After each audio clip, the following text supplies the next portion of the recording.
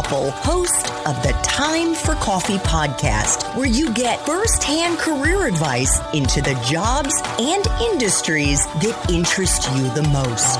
And before we start today's show, I have a quick favor to ask you. If you haven't already, I'd be incredibly grateful if you give us a rating and a review on iTunes. And if you're like me, you need to do it now because you'll forget later and because it's the best way to help others who may be in search of career advice to find this free resource. So press pause if you haven't done it and do it right now.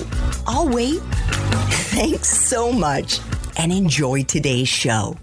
Hey there, Java Junkies. Welcome to another K-Cup mini episode of Time for Coffee. By the way, K-Cups come in 3 sizes, single, double, and triple shots, or roughly 1 minute, 5 minutes, or 10 minutes in length. So if you don't have time to throw back an entire caffeinated career conversation, these K-Cup mini episodes of T4C can give you a quick caffeinated fix, whether you're on the go or you only have a few minutes to binge. So grab your mug and take a chug, because it's time for a caffeinated career triple shot K-Cup with my guest, Toya Fick. Did you know when you were a senior at the University of Chicago what you were going to do with your poli-sci degree when you graduated? I had no idea. I had no idea. I didn't have internships in politics or policy or anything like that. I just loved the study of political science. I was a constitutional law concentration and wrote about my senior thesis was on our rights as individuals during times of war. And we were about to go into the Iraq War. So that was what I studied, and that's what I did in college, and also continued to be pre-med and worked at an after-school program. I did a lot of things and had no idea I'd use the political science part of it, the reading the law, the reading Supreme Court cases and things like that come in handy. People often think I'm a lawyer. I'm not.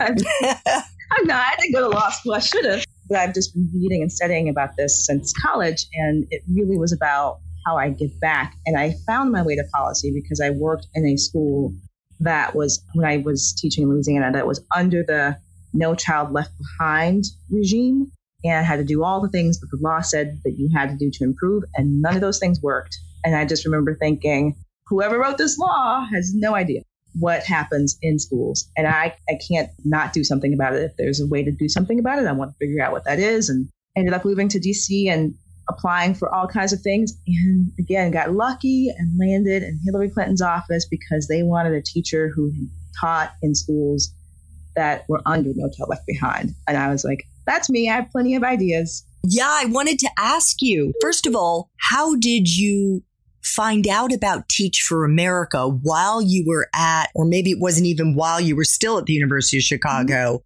And how did you get that job? So there were recruiters on campus, and I, again, had done this sort of deep thinking about how I landed at a place like Chicago, given my background. And it was my family support and teachers who helped me with the technical aspect and helped me guide the path for me, and saw that they were talking about going to teach in mainly low-income areas of the country. Louisiana is one of them, and just got to know the program through the presence on campus. There were maybe a dozen kids in my class who ended up applying and getting into Teach for America. It was very rigorous, long interview process, all day interview, lots of essays, all the things. I was super excited when I got in and when I got my choice to go home to teach, because I hadn't at that point lived in Louisiana since 8th grade. Wow. I just wanted to go home to be near people I understood really well. So yeah, that's how I found out about it. Yeah. And so I know we've been hearing you throughout this interview talk about writing and writing legislation. Did you learn that on the job working for Senator Clinton when you were a legislative aide? I did. And I didn't realize that all it takes is writing an outline and then sitting down with the lawyers whose job it is to then find the law and change it. So I spent a lot of time with a group called Legislative Council. And they're the group of lawyers who take your outline and turn it into a bill. And then you redraft that bill and go back and forth with them. And I go, I think it needs to say this because this is the idea I have and what I wanted to do. And they go, okay, here's how you write that. And so for 3 years, I loved going to Ledge Council. I'd be the aide who's like, oh, no, I'll take it. I'll go sit with them.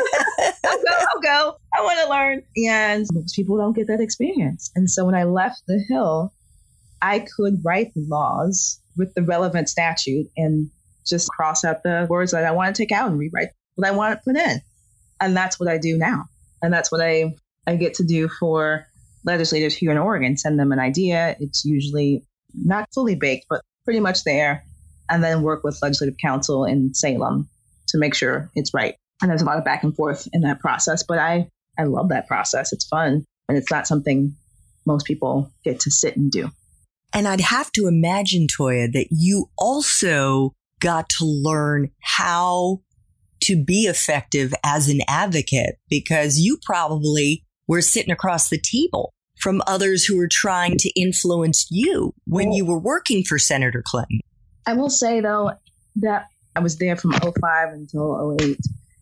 And we would work a lot with people from the other side of the aisle. We'd sit in rooms for hours a day hammering out the reauthorization of No Child Left Behind or the reauthorization of the Higher Education Act or whatever bill we were working on. And we did it together a lot. And so I learned from all the people in that room because everyone had different perspective and different experiences coming into that room. Many of them had worked for the Department of Education or on Capitol Hill for a long time. And I just would absorb how they got their ideas across and what they were advocating for and sort of use that to help me be more effective. And I was a fish out of water in that room because I had never done this work. Yeah, I think you cannot discount how much you learn through osmosis and the opportunity just being in a room to take in the way those who've got more experience than you do their thing. Exactly. But for our young listeners, especially our young Black listeners, Toya, who may still be in school right now, who are saying, wow, like what recommendations do you have for them? They're still in college right now in terms of either classes, skills they should be trying to cultivate through coursework, and then also extracurriculars. Are there certain types of experiences that they should try to have? Volunteering, what kind of volunteering, or internships, what kind of internships? Maybe they can't afford to come to Capitol Hill. Maybe they live in another state. What do you think would really help set them up for a career in this field? So a couple of things, even if they can't get to DC, which is not an easy place to get to. I mean, I could not imagine going straight from Louisiana to an internship in DC. But your local legislators are local, right? They have local offices. They are always eager to get more help and support for the work that they do locally. So there are local House representatives and local senators.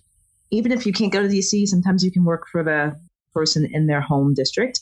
Same thing with the legislature in your state. These are sometimes those jobs have high turnover, right? So looking for opportunities there would be helpful too. But this might shock people that I actually just thought about this. Student government is so fascinating. And it's an amazing experience because your job really is to sort of take ideas from your classmates, from your colleagues, and feed them up to an administration who may or may not think those ideas are great and convince that administration to do something very different. One of my colleagues was the first Black president of her college class, and she learned a ton just sitting in the room with the provost and the dean of students and the president of her university advocating for X, Y, or Z. And it has come in handy as she organizes and works with families and other organizations across the Portland metro area. So I hadn't thought about that. I love student government and how it sort of gives you the skills, public speaking skills, listening to constituents, and then sort of taking that idea and feeding up the chain, if you will. So that's something I always now encourage folks to get into if they're in school. Yeah. What about classes? You've mentioned in our Espresso Shots interview, or maybe it was in this interview, about the data piece. Is it important to maybe try to take a data science class or something in the hard sciences that would be useful? I took a lot of science classes, and that helped really shape my understanding of data. I went to Chicago, where there's a huge public policy school. A master's in public policy is one of the options you can do there after graduating, if you get in, of course. But there are a lot of public policy classes at the undergraduate level that were a crossover with my political science degree, and those were super helpful. Just population data and what's happening with a group of people and how you know a policy is effective in one way, shape, or form. That was super informative, and I wish I'd taken more public policy classes in college, for sure. Thanks for tuning in to this K-Cup mini episode of Time for Coffee. If you want to listen to our entire caffeinated career conversation, please check out the show notes for this episode. Thanks so much for listening to this latest episode of T4C. And if you're interested in learning more about my coaching services for confused college students and recent grads, feel free to check out the Time for Coffee website under the coaching tab at time4coffee.org or text me at 202-236-5712. That's 202-236-5712.